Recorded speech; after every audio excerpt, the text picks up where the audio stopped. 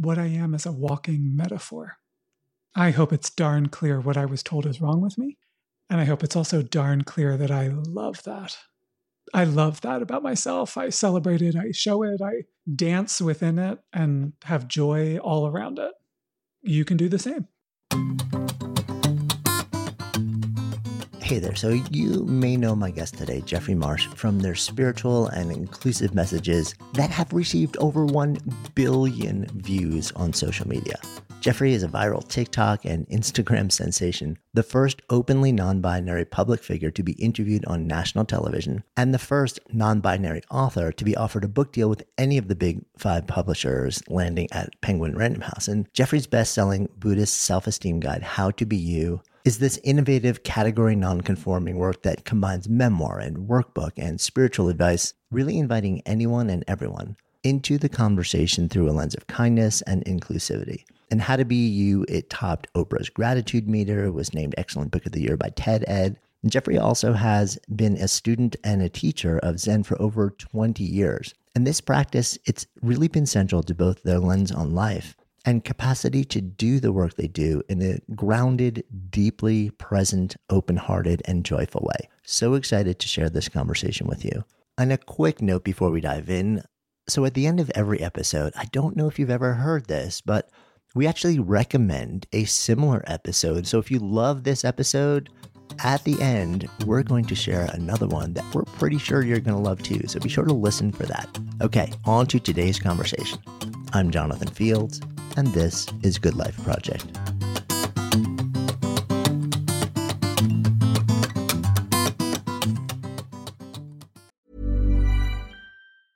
Jewelry isn't a gift you give just once. It's a way to remind your loved one of a beautiful moment every time they see it. Blue Nile can help you find the gift that says how you feel and says it beautifully, with expert guidance and a wide assortment of jewelry of the highest quality at the best price. Go to BlueNile.com and experience the convenience of shopping Blue Nile, the original online jeweler since 1999. That's BlueNile.com to find the perfect jewelry gift for any occasion. BlueNile.com. Quality sleep is essential. That's why the Sleep Number Smart Bed is designed for your ever-evolving sleep needs. Need a bed that's firmer or softer on either side? Helps you sleep at a comfortable temperature? Sleep Number Smart Beds let you individualize your comfort, so you sleep better together. J.D. Power ranks Sleep Number number 1 in customer satisfaction with mattresses purchased in-store. And now, save 50% on the Sleep Number Limited Edition Smart Bed for a limited time. For J.D. Power 2023 award information, visit jdpower.com/awards. Only at a Sleep Number store or sleepnumber.com.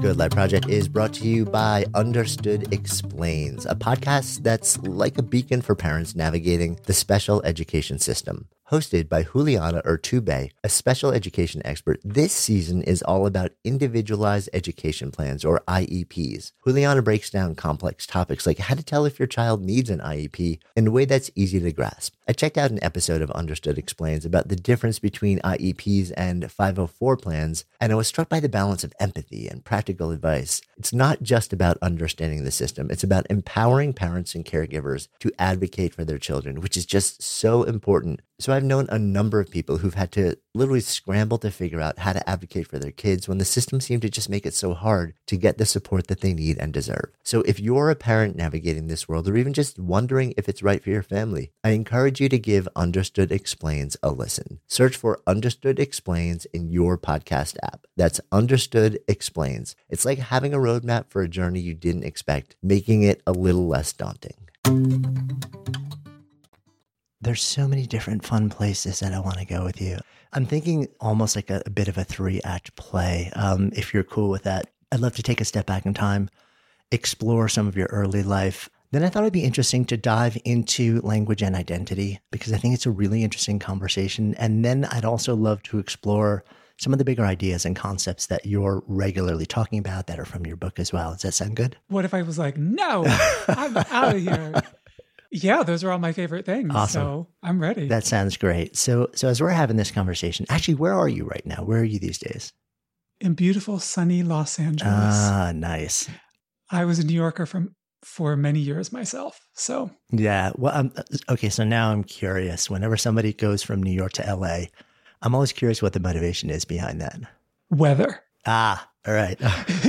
One word. Well, that was partly it. I mean, I actually didn't think that the weather would affect me as much as it has, but it's 72 and sunny today, and that doesn't hurt. But it was mostly for career, for making TV and doing TV stuff. Yeah, So. that still is where so much of the industry is. But you grew up not too far from New York. Well, geographically not too far, but it's sort of like a different universe in a lot of ways.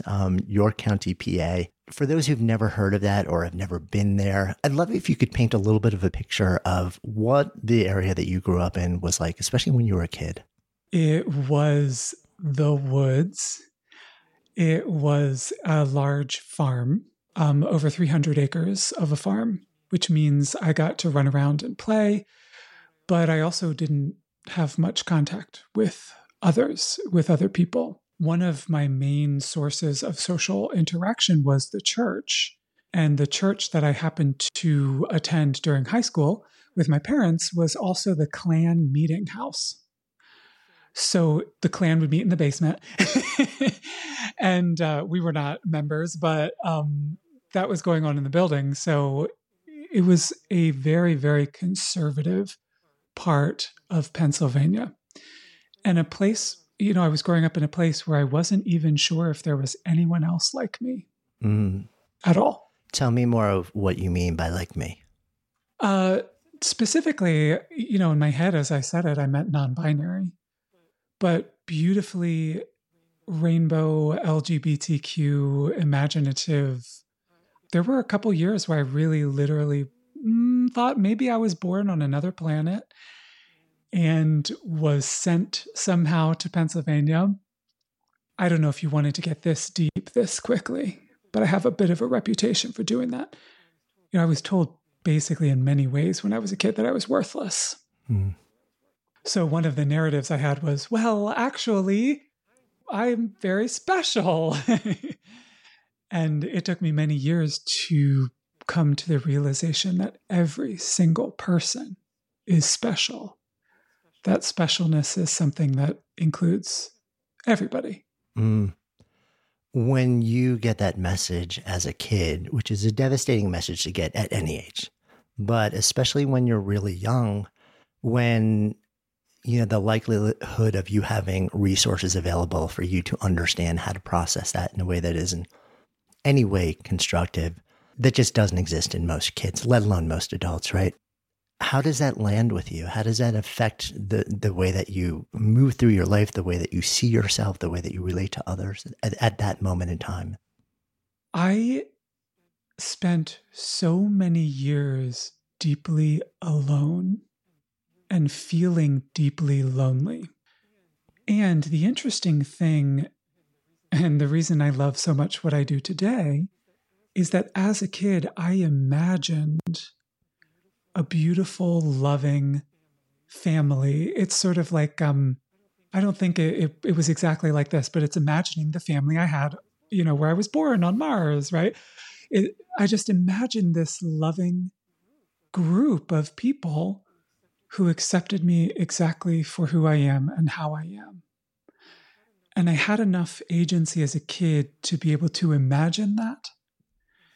And so when I became an adult and literally found that through social media, through community, it had such a deep resonance for who I was as a kid. I had, in a way, trained myself to recognize who were the good-hearted people. Does that make sense? Yeah, I mean, it makes a lot of sense, and it doesn't have to make sense to me, even if it didn't. This is your truth. It sounds like one of the ways that you also felt okay was effectively to create your own worlds when you were a kid, your own experiences. I know you write about and you speak about and you talk about, you describe, effectively creating your own world, your own theater, your own play acting in a barn, where this becomes like your almost escape, like your place where you can be okay But it also sounds like it was something that existed only for you. You kept secret for a long time. Absolutely. And one of the hallmarks of it was always keeping an ear out for the sound of my dad's boots on the gravel that was outside the barn. This constant split in my soul of being totally free and playing and twirling and dancing around and wearing dresses that I had bought or that I had borrowed, and kept in a trunk inside the barn. Literally playing dress up long after you're supposed to not do so, but also having part of my soul, part of my heart split off to make sure I wasn't going to get in trouble. And it took years and years for me to give up that second part, to stop worrying about whether I would get in trouble and to fully embody who I am. This is why when I talk about inner child work, I talk about my inner child rescuing me. A lot of people talk about parenting their inner child, which is lovely, but my inner child kept the innocence and the fun and the idea of joy that was really earned by that kid, looking back. And that was kept in place as, my inner child, to speak about it metaphorically, my inner child was a bookmark of that joy. And thank goodness, that I had something to come back to and to reconnect with as an adult. Such a powerful way to look at that. When you use the phrase get in trouble, you didn't want to, quote, get in trouble when you heard the boots of your dad coming. What do you mean by that? In your mind back then, what was getting in trouble to you? It meant several things. On a practical level, there was no adult that I can remember in my life who didn't want me not to be me. And every adult, people at church, school teachers, parents, tried everything they could think of to get me not to be this beautifully LGBTQ. And that included withholding affection, that included violence, that included social, hints, jokes at my expense, at anything at all. And on an even deeper level than those sort of tactics, I think what getting in trouble meant to me as a kid was that I would be even more isolated, that I would be rejected, left out of the group, left to fend for myself, that kind of thing. When you were that age, growing up in that community, were there any other people that you could look to? Were there any other role models? Was there anyone else where you could look and say, oh, there's someone I can relate to. There's somebody who seems like they're similar to me and living life in a way that felt good? Or was it something where you really had no access to other people like that? For years and years, I felt deeply lonely and didn't really have access to people like that. And then, all of a sudden you're a teenager and you see a picture of David Bowie and you're like, what is that? What is that person doing over there? What is that? That's what I'm doing. Where did that person come from? And I guess it's deep and poetic and beautiful at the same time that one of David's personas was someone from outer space, right? This kind of feeling of you're the only one. So David Bowie comes to mind. RuPaul was on TV. There is an author named Kate Bornstein who wrote a book called Gender Outlaw. And that book came out in 1996. It gets even better. It's called Gender Outlaw on Men, Women, and the Rest of Us. And that came out in 1996. And I was on my way going off to college, and that book changed my life. So a little bit later in those teenage years, I began to connect a lot of the dots and find a sense of community. But it does sound like a lot of that community, it wasn't local. It sounds like it was more, there were people in the media, there were people out there where you saw, oh, okay, I can relate to them in a lot of different ways. I can relate maybe to the community that they seem to be existing within, but that's not here. That's not sort of like my immediate experience.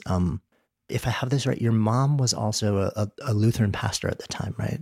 Correct. Yep. And you describe, I guess it was when you're 11, a moment in the car where you decide it's time. It's time to tell my mom what I'm feeling. I'm curious what was happening inside of you in the minutes, the seconds before you said those words, where you said, like, Mom, this is what's happening, that made you feel like this is the moment, like, I have to do this now, after really secreting it away for all of the time before that. It felt like a pressure cooker. I mean, it was a jumbled mess, but the only way I could conceive of to be comfortable and to be happy was to inform the most important people in my world. And my mom was obviously included in that. And at the time, all I could come up with was, I think I like boys, because that was the only reference point that I had. And I would end up coming out to her again at 16 and again at 18. And it would be a rolling process on into adulthood. When you use that language, and I guess as you just described, that was the only language that you had at the time. It's interesting. And I think this is probably a good transition into just really exploring language and identity, which has become such an emerging part of the conversation, the public conversation, I think over the last really 5 years or so. But before we get there, now I'm really fascinated by this book that you say hits in 1996, right? Because literally having, if not the word non-binary, but the expression of that identity in the title or the subtitle itself in 96 is a profound act. Because that is not part of, in any meaningful way, the public conversation at that moment in time. I'm curious now also, when you dive into that book, now a number of decades ago, what's that experience of... Thanks for the reminder. What's that experience like for you? Because I'm wondering if is that the moment where you start to say, okay, so I've been trying to figure out what is the language here for a long time, but not just the language. What is the sense of identification and who I am underneath it? Yeah. And what was the role of that book in sort of like deepening you into that exploration? Well, to put it simply, the book saved my life. It was a process of starting to see myself less and less as a freak. And looking back, for a book to have so much power, it wasn't necessarily, there are gender enthusiastic people in the world. There are gender delightful people in the world, right? Or whatever language you want to use. There is something beyond man and woman, right? As the subtitle says. But it's not just that. It's not just technical vocabulary. It's the idea that I didn't have to fit into what I was told the only possibility to be a human being is. So there's something technical like, this movement exists. But it's also something mind-altering, that there are people who literally think differently on this planet. And I guess part of what was so transformative is I can go find those people.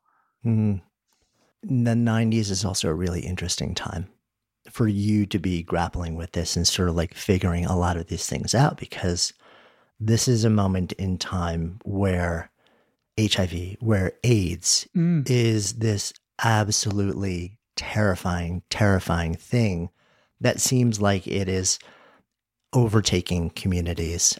I literally just was watching the new piece, Tick, Tick, Boom, on Jonathan Larson's life, the playwright behind Rent. And being a longtime New Yorker, I remember being in New York and being downtown and being in the East and West Village and like knowing all of the people who were in the play, and also having friends and seeing so much addiction, so much loss. So this is all something that's going on as you're sort of like trying to figure out like who I am, where is is there a place for me? Was that a part of what was spinning around in your head during that whole sort of like 90s window as well? Yeah. I mean, I can remember being on the farm as a very young kid in the early 80s and seeing the news talk about the gay plague and seeing Rock Hudson die and all of this stuff that as a very young person, when I was aware of who I am, that being associated with loneliness, being a pariah, rejection, death, it can get heavy. And at the same time, I'm glad you brought up Jonathan Larson, because throughout Rent especially is this lightness. Living for today is part of the message. And I also got that. It's hard for me to go back and piece together, pros and cons list of growing up the way I did. You said figuring it out. And I get asked a lot in interviews, when did you know you were different? Sort of this stock question. And I always give a very lovely / sassy answer that I never felt different. What I did come to realize is that other people had a problem with who I am. But that's not, to me, that's not the same as feeling like I'm not a human being like they are. I'm not, I don't have the same wants, desires, need to belong, that sort of thing. Mm-hmm. This is Paige, the co-host of Giggly Squad, and I want to tell you about a company that I've been loving, Olive & June. Olive & June gives you everything that you need for a salon-quality manicure in one box. And if you break it down, it really comes out to $2 a manicure, which is absolutely insane. It's also so easy to get salon-worthy nails at home with Olive & June. The difference between how your nails used to look when you did them yourself and now with the Mani system is a complete game changer. The best thing about Olive & June, too, is it's a quick dry. Dries in about 1 minute, lasts for 5 days, and full coverage in up to 1 to 2 coats. Visit oliveandjune.com/perfectmani20 for 20% off your first system. That's oliveandjune.com/perfectmani20 for 20% off your first system. Since 2013, Bombas has donated over 100 million socks, underwear, and T-shirts to those facing homelessness. If we counted those on air, this ad would last over 1,157 days. But if we counted the time it takes to make a donation possible, it would take just a few clicks. Because every time you make a purchase, Bombas donates an item to someone who needs it. Go to bombas.com/ACAST and use code ACAST for 20% off your first purchase. That's bombas.com/ACAST, code ACAST. Good Life Project is sponsored by Lexus GX. So have you ever owned something that inspired you to just up your game? For me, it was this high-end mountain bike. I love the ultralight frame, the suspension, the precision gearing, and I realized it deserved to be ridden to its full potential. So I started training harder so I could experience the joy it could give back to me. And it paid off. That bike helped me discover just new levels of performance and straight up joy. When we own exceptional things, they inspire us to do exceptional things. The all-new Lexus GX has an exceptional capability that will have you seeing possibilities you never knew existed. Its advanced technology and luxurious interior mean that wherever you go, you'll never go without. Imagine tackling rugged landscapes with the available 33-inch all-terrain tires and multi-terrain select, then unwinding with the available front-row massaging seats. This is a vehicle that inspires you to go further, to live up to its full potential. So why settle? Live up to the all-new Lexus GX. Luxury beyond limits. Experience amazing at your Lexus dealer. Good Life Project is sponsored by NetSuite. So I remember when our businesses were just starting to really scale. It was amazing and also added complexity and stress. And the things that I used to do in hours were taking days, too many spreadsheets, too many systems, no single source of truth. If that sounds familiar, you should know these numbers. 37,000, 25, and 1. 37,000 businesses have upgraded to NetSuite by Oracle. 25. NetSuite turns 25 this year. That's 25 years of helping businesses do more with less, close their books in days, not weeks, and drive down costs. And 1, because your business is one of a kind. So you get a customized solution for all of your key performance indicators in one efficient system with one source of truth, manage risk, get reliable forecasts, and improve margins. Everything you need to grow all in one one place. And right now, download NetSuite's popular KPI checklist designed to give you consistently excellent performance absolutely free at netsuite.com/goodlife. That's netsuite.com/goodlife to get your own KPI checklist. netsuite.com/goodlife. When you come out to your mom then, and then again, during this sort of like window of time, it occurs to me also that like for her as both somebody who is devout, somebody who is a parent, somebody who exists in a particular community with a particular set of norms and beliefs, she's got all of those sets of concerns. And at the same time, she's got to be seeing all the news, also seeing all the same stories that you're seeing. And I'm wondering if in the back of her mind, part of what's going on is also like, this is my kid. And is this the life that my kid may be stepping into? And I love my kid and I'm really just concerned for their well-being. I'm curious whether you've ever had that conversation with her. Why, as a matter of fact, we have had that conversation. And she was flat out. So when I told her at 11, she said, "You don't know what you're talking about. You're too young to talk about these things. Don't ever talk to me about that again." And she was screaming and very upset. And what I received as an 11-year-old kid was, wow, this thing that is inherent that I can't change about me is awful, is evil, is my fault. I got to hide it for the rest of my life. Just the most terrible slamming sound of the closet door in my face. And years later, when we talked about it, she said, "I was scared that you would get HIV. I was scared that you'd be alone for the rest of your life." She said that her biggest motivating factor was fear. And at 11, I couldn't comprehend that. And, I kind of wished, I don't usually ever talk about this, but I wish she could have told me that at 11 years old. It was nice to hear it at, 30 or whatever I was when we talked about that. But in a way, the programming had already been done. And that's really unfortunate. Mm. Yeah, because then it doesn't land as there's, quote, something wrong with you, or quote, like all the other ways that it could land as a young kid, and even as a young adult. It's more, I'm concerned.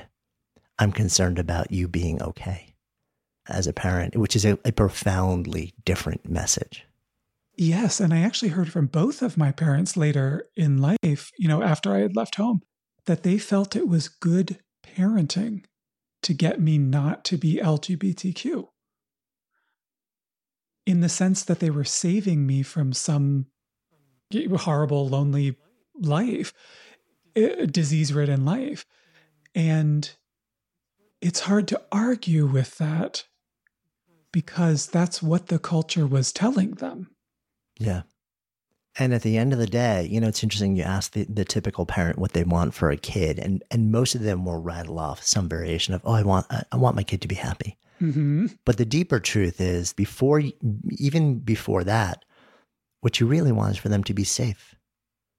You want for them to be okay. And sometimes, that's how we map that, is guided by the culture, the ethos, the philosophy that surrounds us. It's all we know. And so it's like the intention is actually not a bad intention, but the way that we think is the appropriate way to go about it ends up causing harm that we don't even realize is being caused in real time, and sometimes not until many years later.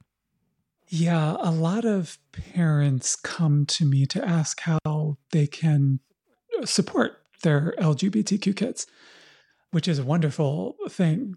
I love always getting those messages.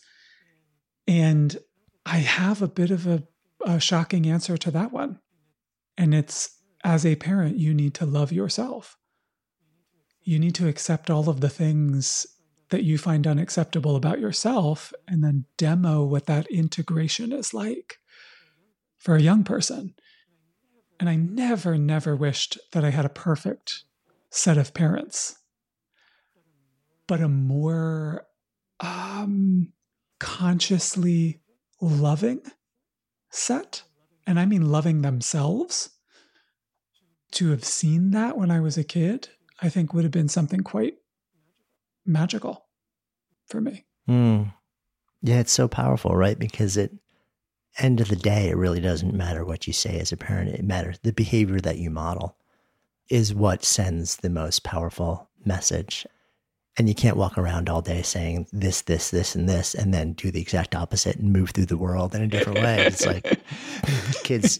You should love yourself. Right. It's like, yeah, and then go do all sorts of self-destructive things to yourself as a parent. Right. Exactly. You don't have a leg to stand on. Yeah. Yes. So when you move out into the world and you start to be able to actually say yes to your own community, say yes to your own sense of identity, say yes to your own language. You described earlier when you, like that 11-year-old moment where you tell your mom, I think I like boys. That was the only language that you really had at that moment in time. But that's really, it's changed, it's evolved, and it's expanded.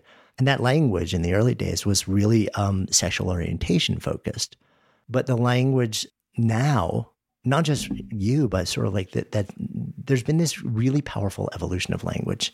And I don't want to say evolution of identity because we've always been what we've always been. And there have always been people of all identities and all sexual orientations forever.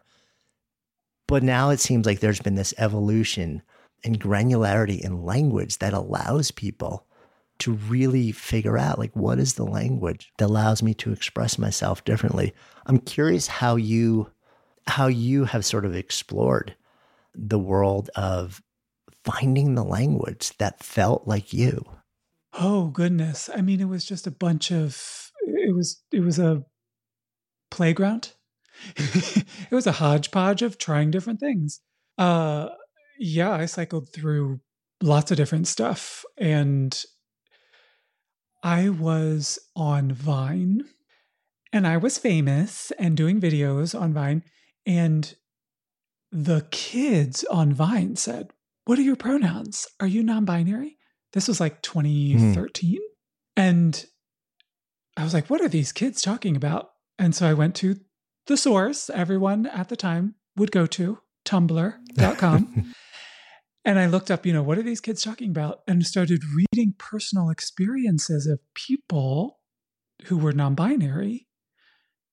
And the light bulb went off. I felt so comfortable and at home and at peace with that. And because of the kids, as I like to say, I became one of the first public figures. I was the first person to talk about it on national TV, being non-binary and talking about sort of this modern era of the pronouns and how to treat people like us with the most respect.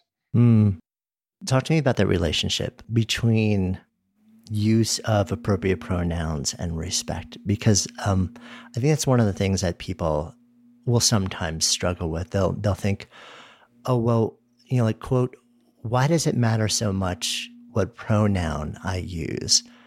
But it's really not a language thing. It's bigger than that. Yeah. Is that a statement? Was there a period? It's or kind of like a little bit of a lingering question. Okay, good.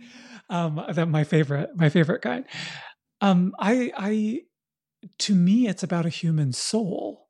So a label is not the totality of a human experience, but it is a place for someone to land, to feel seen, to feel understood, to feel respected, to feel loved, to feel accepted, to feel the thing that I was craving the most when I was 9 years old on the farm.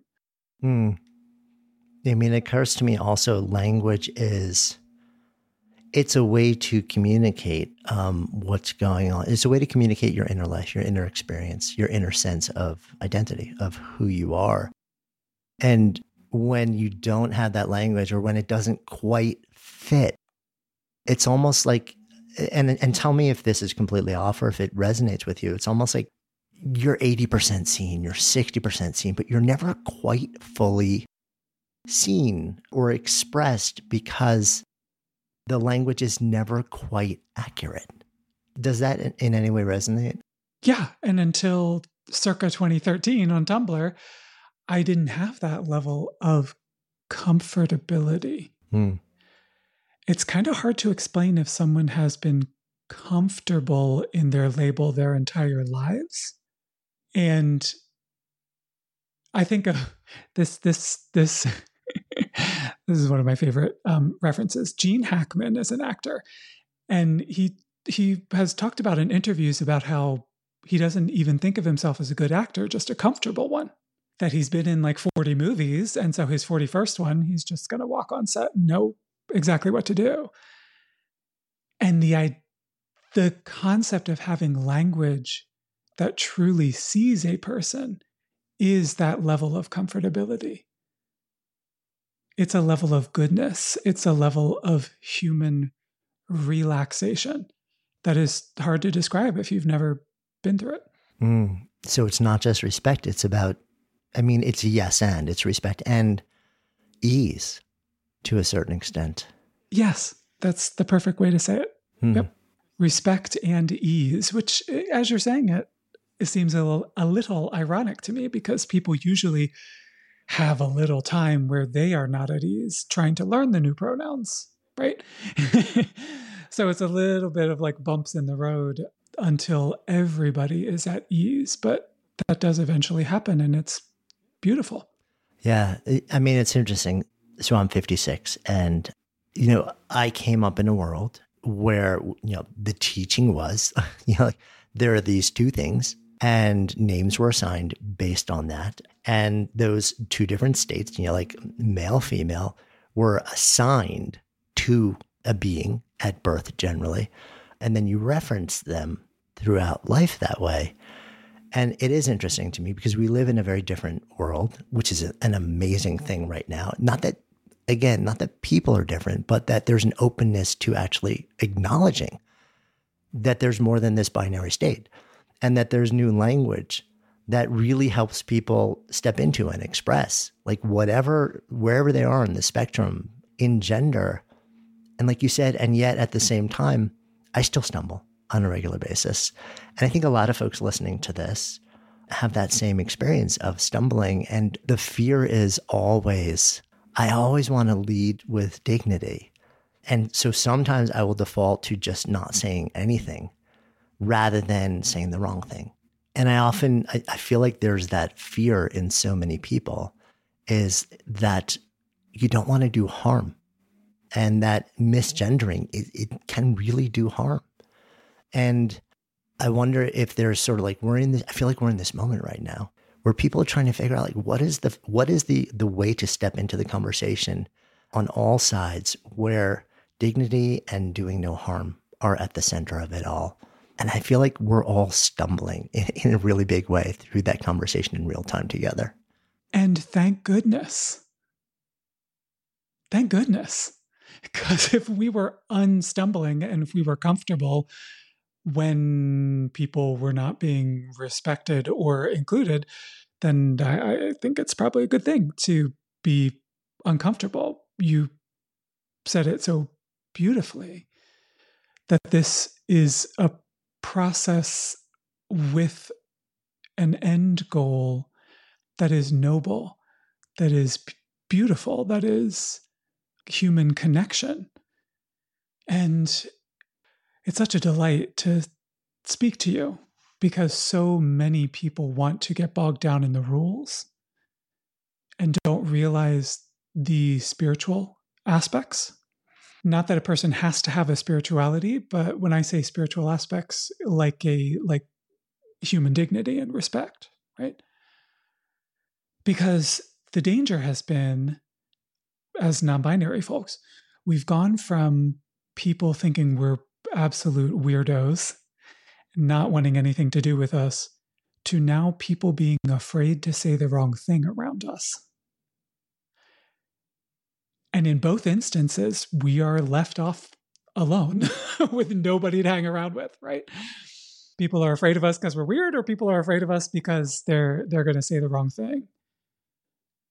And one encouragement I would give is, we have encountered this many, if you're talking to an out non-binary person, we've encountered this many, many, many times. And yes, it is not pleasant to be misgendered. It's not pleasant when people forget. But you should be included in that common human dignity and respect as well. Meaning, I as a human being don't want you to spend 3 days feeling bad because you said he. That doesn't seem very productive to me. Yeah. And at the same time, right, as you just described, what's the alternative is if you're so fearful of saying the wrong thing, of making a mistake, that the behavior that you choose to adopt is just to opt out of the conversation entirely. You're doing harm by basically engendering isolation, by creating separate worlds, by almost implying like I'm so uncomfortable with being wrong that I'm just going to like opt you out of my experience of life, of community, which inadvertently is just an entirely different way of doing harm. Yes. And it's a repeat of what we might call the old days when people just purposefully cut us out of society and the conversation altogether. Right. It's like the net effect is the same. And the intention may be different, but the net effect is the same thing. Yeah. And I always like to remind allies that you will goof. It just is going to happen. And being able to do that and recover in as graceful a way as possible is part of being a warrior for equality on this earth.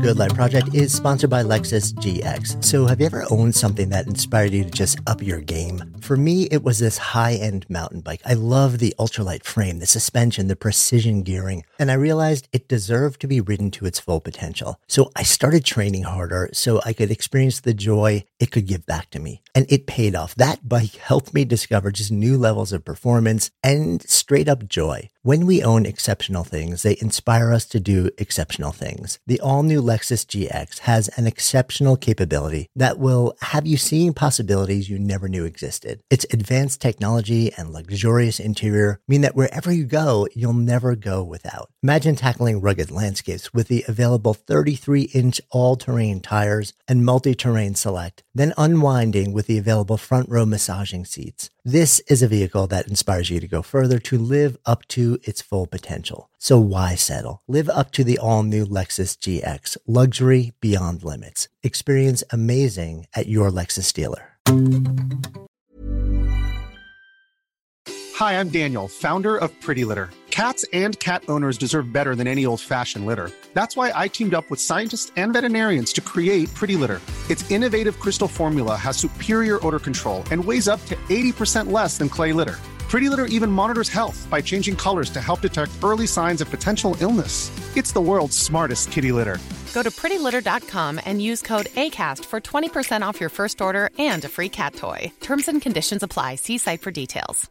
Imagine the softest sheets you've ever felt. Now imagine them getting even softer over time. That's what you'll feel with Boll & Branch's organic cotton sheets. In a recent customer survey, 96% replied that Boll & Branch sheets get softer with every wash. Start getting your best night's sleep in these sheets that get softer and softer for years to come. Try their sheets with a 30-night guarantee. Plus, get 15% off your first order at bollandbranch.com. Code BUTTERY. Exclusions apply. See site for details. Mom deserves the best, and there's no better place to shop for Mother's Day than Whole Foods Market. They're your destination for unbeatable savings, from premium gifts to show-stopping flowers and irresistible desserts. Start by saving 33% with Prime on all body care and candles. Then get a 15-stem bunch of tulips for just $9.99 each with Prime. Round out Mom's menu with festive rosé, irresistible berry chantilly cake, and more special treats. Come celebrate Mother's Day at Whole Foods Market. The other interesting evolution of language is, I think gender has been really cool to watch how the conversation has shifted around it. And the other part of it is sexual orientation. There are a lot of new phrases. There are a lot of new identifications. And I feel like there's kind of some fun being had with language along the way too. I think is gender fun even sort of like part of the conversation? So there's so many variations now that, I think you're talking about, and granted, there's more than just male, female, and non-binary on the gender side. Also, there's a full spectrum of identifications, and now we're seeing that in sexual orientation also. And I feel like a lot of times people also still conflate sexual orientation and identification with gender and make assumptions that if you're this in one of those categories, then you must be this in the other. And yet there is like a beautiful amalgam of mix and match, like whatever tapestry you want to put together that feels fully expresses you. It seems like there's this availability to pick and choose the language that continues to evolve in a really beautiful way. From the outside looking in, again, talking to you as, like a straight cisgen midlife guy, does it feel like that from your lens, from your experience? Yeah. Are you talking specifically about the kids on TikTok? That but also just like in common conversation these days, just like I feel like there's been an expansion. Like it started, sure, in certain areas, but now even, it's interesting, right? Because even the word queer, I think, is really interesting because that word I'm seeing used in so many different contexts now, sometimes without even reference to sexuality. And I think it's just fascinating to see how people are playing with this language and just adopting it to mean whatever it is that they feel somehow just resonates with them. Yeah. And it goes to show you how woefully inadequate language is to describe human lives, let alone behavior. But, the way you encounter things and how you feel and all of that stuff, language is just not adequate. And you highlight the invitation.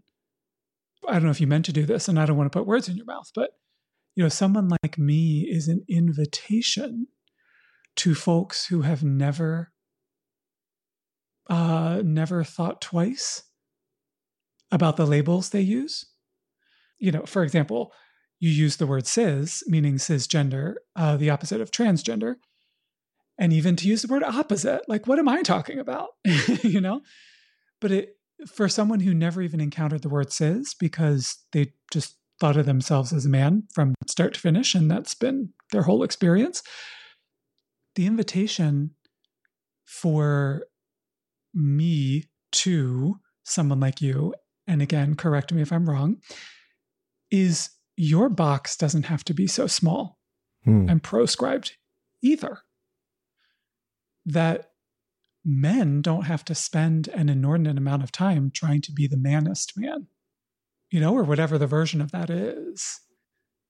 That the comfort and play and gender queer nature of human existence as a non-binary person can be, you can come to this playground, you can come to this field over here and hopefully find some peace and expansion yourself. I like that invitation. Yeah. And it's so a teenager will, comment on one of my videos and say, is it okay if I'm a non-binary lesbian? And I say, of course, right? It's kind of like what you were saying before. It's like, we're making this up as we go along, and I'm perfectly fine with that. And if there's a word or set of words that you love that help you to feel seen and understood, even if that's man or woman or something, a label that you've used and has been common your whole life, even if that's the case for you, hopefully you still find comfort in the idea that you don't have to have a standard. You don't have to meet a standard of who you are with sexuality or gender. Yeah, I mean, I think it's such a powerful invitation for everyone, and I think I love the reframe, and I love you reflecting that back to me, because I offered like this certain idea to you, unwittingly kind of like opting out of the same exploration. And so you reflecting it back to me is like, You caught how I did that. Right. No, I got it. It's all good. It's like we're all in this dance together, and like, don't ever assume that you're on the sidelines trying to figure out like what quote they are trying to figure out. You just excited me so much because allies will ask me, how do I respect non-binary people? And I've started asking, well, what are your ideas? What are you coming to the table with? Because you're in this movement too, right? Of liberation. If that's what we're doing, you belong here too. You helped me just now, right here in this podcast recording, identify why I'm uncomfortable with this kind of expert model of I'm supposed to tell people what's up. I don't like that feeling at all. I get that. I want to shift gears a little bit also. Maybe it's not a shift gears, but it's just another point of curiosity for me. You, at some point, and you probably picked this up because I used the phrase do no harm earlier, there's a Buddhist side of you. I'm curious what brings you to that a bit further into life. Well, as a young person, about, trying to do the math in my head, over 20 years now ago, I was so intensely devoted to self-hatred and self-judgment. When I say I did extra credit, I worked on it on weekends. I did everything that you could do as a young person in my 20s to hate myself almost out of existence.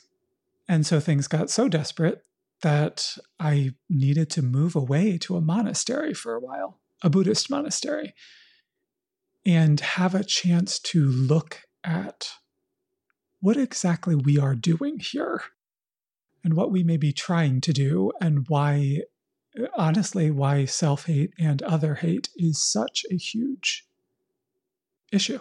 And I wrote about this in How to Be You, but I happened to study with the person that first used the term self-hate in a spiritual context.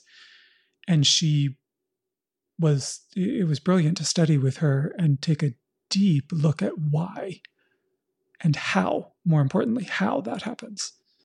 Why Buddhism? I mean, I'm lucky.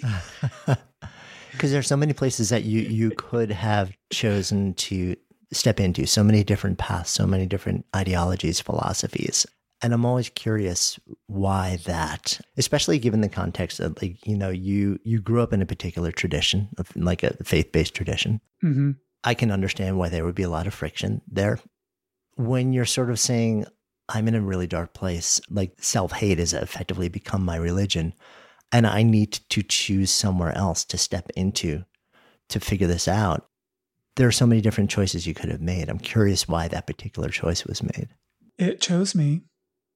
Self-hate had become my religion. Yes, thank you for that. Thank you for the gift of that beautiful phrase. It had become my religion, an addiction, my family, my everything, my world. And I went into a spiritual bookstore in Philadelphia, and across the bookstore was a book, handwritten, this weird, like artsy handwritten font on the cover of the book. It said, "There is nothing wrong with you." And it was written by the guide at the monastery that I would eventually go to and train within. But of course, I saw the cover of that book, "There is nothing wrong with you." And my brain started going, oh yeah, right. I know this is wrong with me and this is wrong. It started like, do you want the alphabetical list or order of importance of what's wrong with you? Right.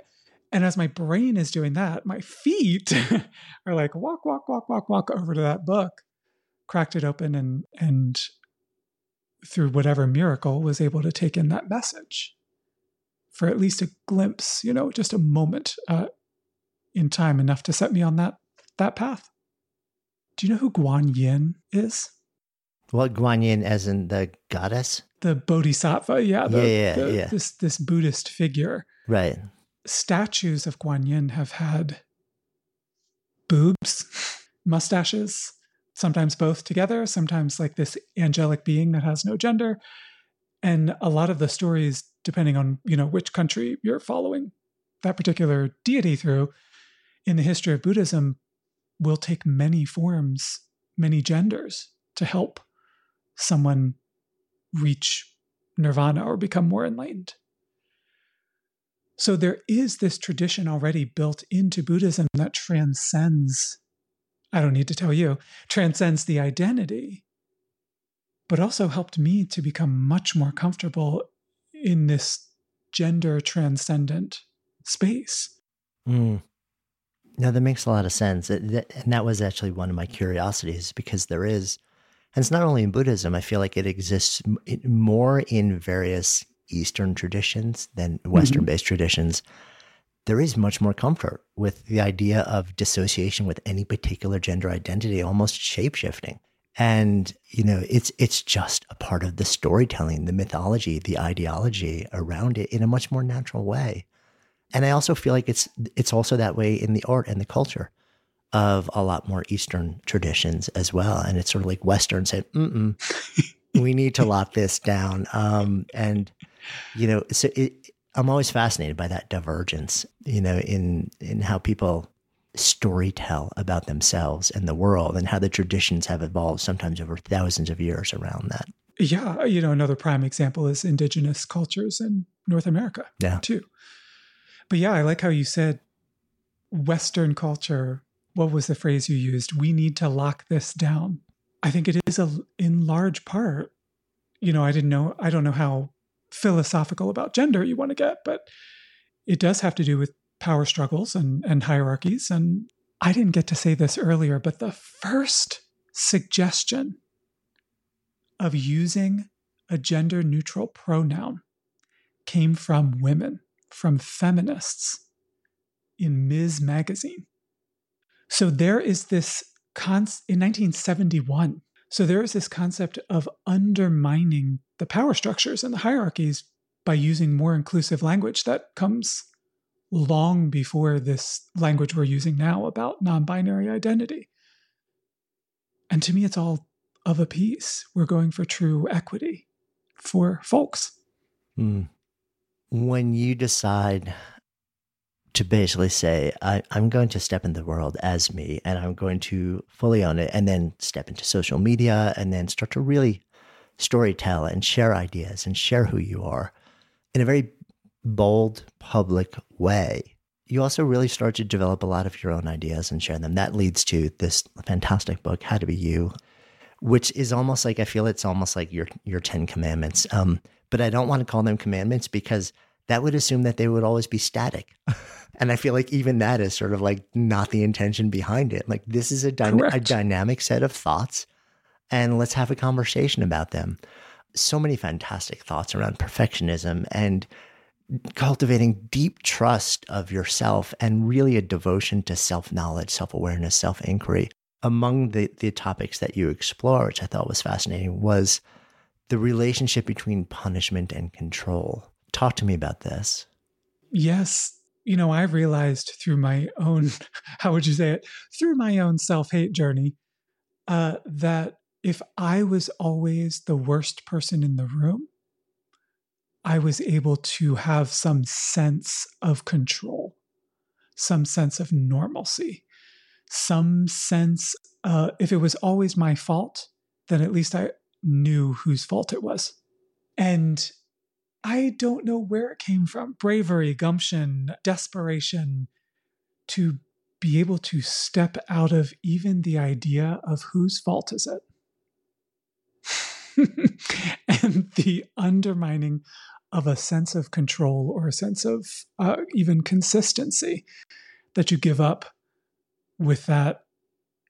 Yeah. From one Buddhist to another, how do we know ourselves? Well, we're the people who are terrible, right? We're the people who are always striving to be better and self-improve. And, well, if you have no self, that's not a problem, right? Mm. You talk about the myths of control also as part of that conversation. This idea that control is actually even a thing, that it's possible to be in control, that it's possible to be in control all of the time, that there's a should involved in it. You actually should be in control all of the time. that there's something wrong with you, that if you're not, or if you can't constantly be in control, that you should do something to have more of it, and that other people have this magical state, which is a should, an aspirational state, and you don't. So much of this is built around this notion that we exist in a world that is, I'm going to go back to that phrase, lockdownable. And it's like, the more that you assume that everything is within your control, it's almost like you are inviting suffering into your life, because the reality of the world is it's not. And yet, this is our default approach to everything in life. And I often wonder why that is. Like, why do we seem to arrive into adulthood with this wiring, which is so slanted towards suffering? My teacher at the monastery used to flat out say, it's not what, it's how. It's not the circumstances of growing up non-binary or not, or on a farm or not. It's how we build a life, how we are taught to treat ourselves. And I have never encountered someone who was not given the message in one way or another, there is something wrong with you. I mean, they don't call it intergenerational for nothing, right? So happened to our parents, happened to their parents, happened. And I admire people like you and a lot of my spiritual heroes who say, well, the buck stops here then.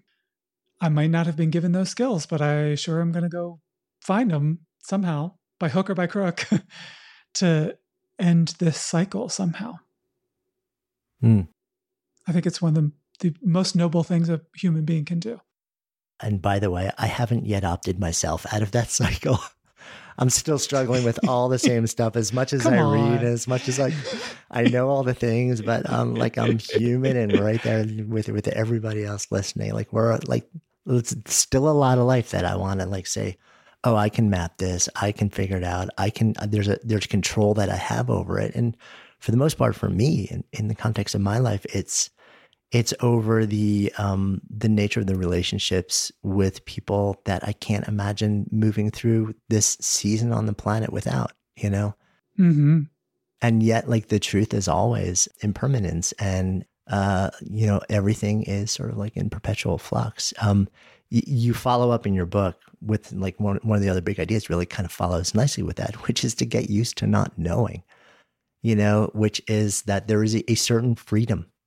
Not only is there, the removal, but there's a freedom in actually not having control, in not knowing all the answers, and just surrendering to the fact that, oh yeah, stuff's just gonna happen, and I'm gonna get asked something in a big meeting and have no idea what the answer is.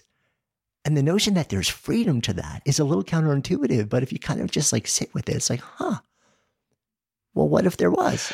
Did you say, I'm going to get asked something in a big meeting and not? Which is really funny because I don't have. Is that your big fear right now? I don't have big meetings. I'm sort of I'm postulating. Say, how many Zooms are you on right now? Yeah, I'll be in my suit and tie, and all of a sudden I'll be. I think that would be fun to do a Zoom like that with you, as long as it was a game, a play. Yeah, no, that's. So first of all, it's true. You can't control anything. But second of all, once you give up on trying to, that's what you get. Freedom, happiness, ease, joy, jokes. I get a lot of hate, as you implied earlier. I am on social media, and I am an LGBTQ person on social media. And I used to not be able to really, not shockingly, but, it used to be very difficult, the kind of psychic weight of everybody really telling you the most awful things that you've ever heard in your life on social media. And one thing that really helped me is the realization that I do not want to control other people's reactions. I couldn't, but also I don't want to. I don't want to. I don't want to be playing that particular game. It was really profound. Just a few moments ago, you reminded me that as a little kid, I had to use my smarts in order to survive. So one of the very first things we talked about, being in the barn, having an ear out for my dad's boots on the gravel, I had to be highly intelligent and suss out how I could do a quick change or, run to the other entrance of the barn and make it out. I had to use, let alone sussing out my parents' moods and being intelligent enough to navigate around all of that and not get in trouble, like we talked about. But then you grow up, and that intelligence that I used to survive has nothing to say about love, has nothing to say about being vulnerable with a partner, has nothing to say about death, loss. The intelligence I needed to survive is really not helpful in so many areas that we call human lives. Yeah, and at the same time, right, the almost always bundled with that intelligence is a devotion, often unwittingly, but out of survival, to hypervigilance. Yes. And the psychic weight of sustained hypervigilance year after year after year becomes brutalizing. And at some point, if on the one hand, if you're perpetually in environments and communities where you feel like it must be there for me to literally physically survive, it's something that maybe, like you say, this is a part of the equation of the life that I'm choosing to live. But what if you could figure out a way to be in communities and conversations and in an emotional and psychological and cognitive space where you didn't feel like you needed to carry that burden, maybe not completely let it go, but not at that level. Like, what would become available to you from a bandwidth standpoint for love, for connection, for devotion, for whatever it may be, when you're not carrying the volume of that load anymore? It's such a good question. I was shocked, 1 gajillion% shocked when I learned that there are people in the world who are not part of communities and constantly trying to prove to that community that they're valuable. They're just, are part of a community and don't even think about it. It's like, wait a minute, I want that. So yeah, it's a really, really good, important question. Yeah. And it starts to bring it full circle also. One of the last things that you talk about in your book, and I've heard you talk about elsewhere, is this notion of being passive in your own happiness is deadly, of not sitting back and waiting for things to happen, of really being active in the exploration of how you want your life to show up. And I think that's such a powerful invitation for anybody. And almost everything that we're talking about, probably everything that we're talking about, like a lot of the context has been, like in your life has been in the context of gender, has been in the context of sexuality. But the truth is, just like you just described, everybody has existed at some point in a community or wanted to be accepted by a group or a person or a community where they felt like they had to in some way hide or be someone else or carry a different identity and give up, a certain amount of their agency in the quest to just live a good life, to be happy. So your invitation, in all the work that you do, I think it's so interesting that literally everything that you say, every idea that you have is relevant in every person's life, in every context. Oh, good. That is my global proclamation. Well, that's funny. I thought you were going to, I don't know if you know the LGBTQ phrase, to read someone, no. Like open them like a book and read them. And I really thought I think you did pretty well. You read me. What I am is a walking metaphor. I hope it's darn clear what I was told is wrong with me. And I hope it's also darn clear that I love that. I love that about myself. I celebrate it. I show it. I dance within it and have joy all around it. You can do the same. That feels like a good place for us to come full circle as well. So hanging out in this container of Good Life Project, if I offer up the phrase, to live a good life, what comes up?